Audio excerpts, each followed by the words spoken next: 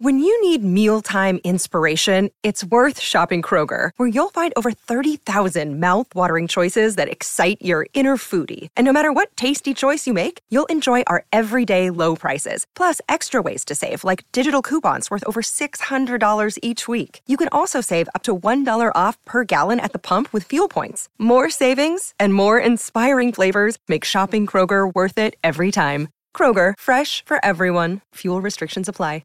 Mother's Day is around the corner. Find the perfect gift for the mom in your life with a stunning piece of jewelry from Blue Nile. From timeless pearls to dazzling gemstones, Blue Nile has something she'll adore. Need it fast? Most items can ship overnight. Plus, enjoy guaranteed free shipping and returns. Don't miss our special Mother's Day deals. Save big on the season's most beautiful trends. For a limited time, get up to 50% off by going to BlueNile.com. That's BlueNile.com. Our man, Adrian Proszenko, is coming to you live from, well, I know it's Las Vegas, but exactly where? Let's find out. He's on the line. G'day, AP. Yes, Jimmy, how are you? Jealous is exactly how I am, but the green-eyed monster is mocking the meat that it feeds on right here in the studio. Where are you exactly right now, Adrian?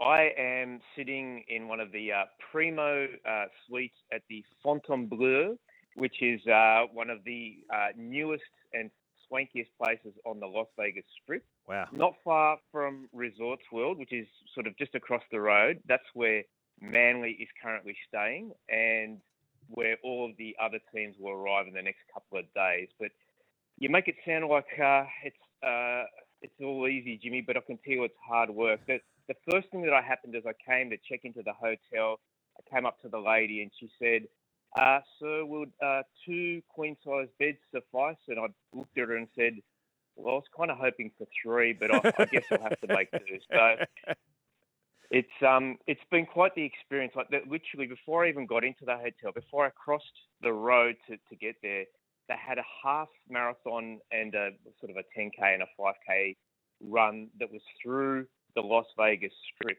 And I literally saw people with yard glasses and frozen margaritas doing the Chris Young shuffle, trying to get to the finish line. It was, it's all happening over here. Well, you're certainly in a greater state of sobriety than our previous guest from Las Vegas. So that's what about the Aussie? Is there an Aussie feel? Are you picking up that vibe at all yet, Adrian?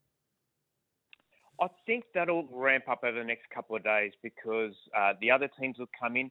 Just this morning, there was the charter plane that was carrying, a lot of NRL dignitaries, Andrew Abdo, some journalists and some fans who are here for the greatest footy trip of all time. They jetted in this morning. There's more coming over the next couple of days. All the club CEOs will be here.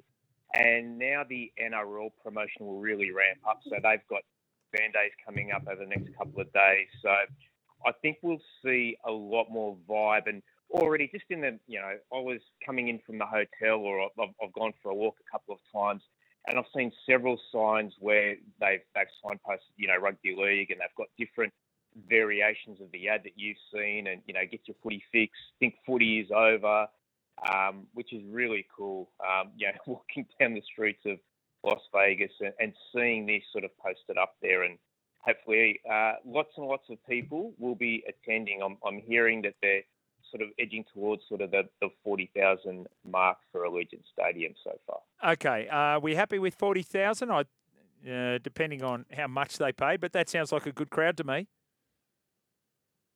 Well, it's a 65,000 seat stadium, yeah. Jimmy. Obviously, it's not going to be the same as the Super Bowl, but I think for a first go, I think that's pretty impressive. And who's to say that there aren't some more tickets that are sold in the next couple of days? Yep. I'd imagine there'd be quite a few walk-up starts that buy their tickets late, but there's a lot of stuff going on here, Jimmy. So that there needs to be cut through, and you're competing against Kylie Minogue, who's been doing a residency here, although she's I think she's got a break this week. There's U2, Madonna, a lot of stuff on, particularly on the Friday night. I think Saturday night is a little bit freer in terms of the big shows, but that's the sort of entertainment that they need to provide and compete against in order to sell those tickets that you're after. No, it's a very good point. What do I do? Go and see Kylie Minogue or go and watch Jai Arrow and Tavita Totola turn out for the South Sydney Rabbitohs? So only one thing to do, Jai Arrow and Tavita Totola every day of the week. And Jimmy, like $19 tickets, I mean, that's very much affordable. And I've had a little look at what, going to U2 at the Sphere is, and I don't think anyone's getting any change from about $700-800 US. So, it's if you can't afford to do that and still want to be thoroughly entertained, then by all means go to Allegiant Stadium. You've been there with the Manly Seagulls. We're looking at the back line. Wow, speed to burn, Adrian. Yeah, I would hazard a guess. I think this is one of the fastest backlines ever assembled in rugby league. So you've got Tolatau Kula, you've got Jason Saab, Ruben Garrick, Tom Travojevic has obviously been injured and hasn't been able to stretch out in recent times. And, of course, Harry at the Corso will claim that he's got his number. But the fact is, when he's fit and firing, he's certainly up there. And even a couple of the guys that they've recruited in Luke Brooks and Jackson Paulo, they're no slouches either. So they have got speed to burn. Whether or not those guys will get the opportunity on a field that's 5 metres skinnier than a regulation rugby league ground remains to be seen. But certainly, they are very special. And if this is a side that gets into the clear, Jimmy, this year, there's no catching them. And I think Jason Saab, his speed on the Telstra tracker last year, his top speed was 37.1, and the only person who beat him was Ronaldo Mulatalo, and I think Saab's had been top of the pops for most seasons, so he'll be very keen to take that mantle back. But a very impressive back line, and if the likes of Luke Brooks and Josh Schuster's obviously not playing this game, if they can give them good ball on the back of some go forward from that forward pack, I think we'll see lots of points from them. The other thing that Jason Saab developed last year was a love of the contact, which you've got to have when you're one of these wingers bringing the ball back. Anthony Seibold. Now, this is an article that you've written today. Not his most bizarre thing that he's ever done in his rugby league career, coaching the Manly Seagulls at Las Vegas. Can you tell us what was the most bizarre thing, Adrian? He's done some pretty risque things in his time. I had caught up with him a couple of nights ago, and he took me back to his playing days for the Broncos in the Super League. And at the time, Richard Branson was the majority shareholder. Yes. And he and Virgin wanted to, get as much publicity as they could. And they actually had Seibold as one of the drummers for the Brit Awards of 2000 and several of his teammates. So they had Queen doing the reworked version of We Will Rock You with all of the remaining living members. And there was Seibold and a couple of his other mates all on the drums. But even that's not the most risque thing, Jimmy. The other thing that he did during his time there was he posed semi-nude in a gay magazine called Attitude. Right. So he's got a pretty open mind when it comes to promoting the game. So coming to Las Vegas is no skin off his nose, that's for sure. Okay, given the fact that Shane Millard and Justin Dooley were the other options for Richard Branson to put in semi-nude in Attitude, I can understand why he went with Anthony Seibold. Speaking of Anthony Seibold, we know famously that he worked with Eddie Jones when Eddie was involved with the England rugby side. Is Eddie over in Vegas with Manly now, Adrian? Well, he's not in Vegas, or I certainly haven't seen him down the dark alleys that I've been treading. But his fingerprints are all over the preparation, and his shadow remains over the club insofar as he was part of the inspiration for Manly bunkering down in Vegas. So the other 3 teams have decided to go off-site. They thought that they'd stay away from the bright lights and all the distractions that are here, whereas the Seagulls have decided, no, we want to be here. And that's something that Eddie Jones used to do in his preparations with the England side.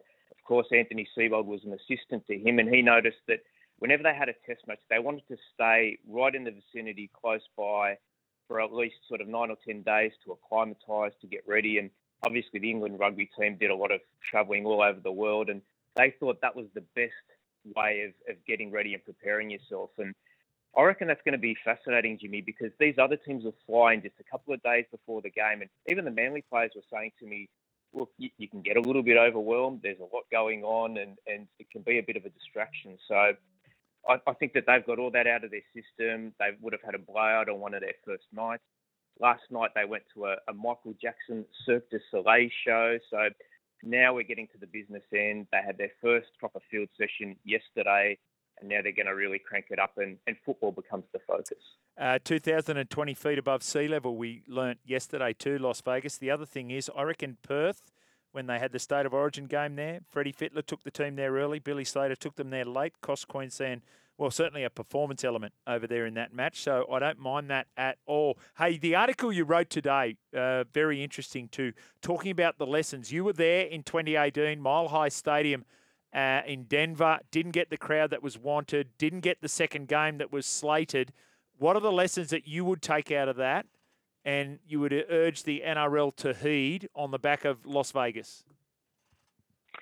Well, there's a couple of things, Jimmy. The timing is critical. So with that Denver test, they were competing against the, I think it's the Colorado Rockies. The local baseball team was playing just a stone's throw away from the stadium. And they had a full stadium practically for that at a time when the NRL could only get about 20,000 or just under. And in order for the promoter to have sort of got out of there in the black, he probably needed twice as many people. And publicity was a major concern at the time, Jimmy. Like the NRL didn't want the venture to go ahead. The clubs were against it. The RLPA was against it. So no one really helped with the promotion. Whereas now I'm walking around and I'm seeing some activations. We're going to have a fan day at Resorts World at Fremont Street. We're going to have all sorts of these things going on. So I think the locals will start to know that rugby league is happening. The location is also really critical, Jimmy. Peter V'landys was talking about potentially taking, the game to California or San Jose, and they just realised that the time difference didn't work and they weren't going to penetrate, really difficult markets. So Vegas has become the sporting capital of the world, certainly the sporting capital of America. And I think coming here 2 weeks after the Super Bowl, while there's still a little bit of buzz going on, I think that all augurs very well for the NRL. Okay, Las Vegas, sporting capital of the world. You'll upset all the Melbourneites that are listening right now. I want to ask you this question.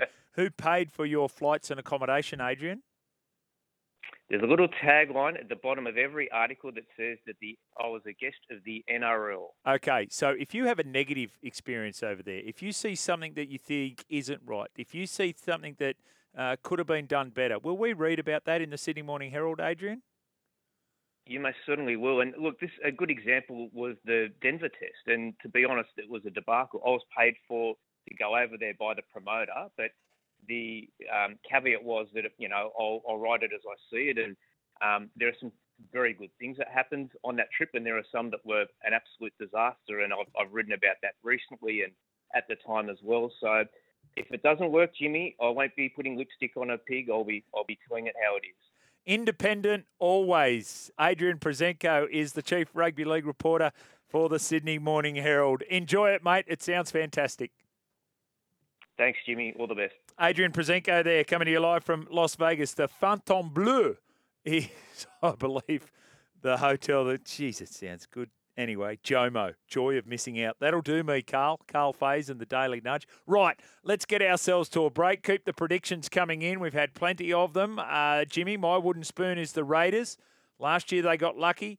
Close wins, and they lose their best player to South. That's Harvey B. Danger. Yeah, Jack White in there. And Cameron says, Jimmy, my prediction, Parramatta to break my heart again and not win the grand final. BA to be sacked. And the Dally M Award goes to Dylan Edwards. And Penrith finish third and miss the grand final. So there you go. A bit of everything in there from Cameron. Keep those coming in. 0457 736 736.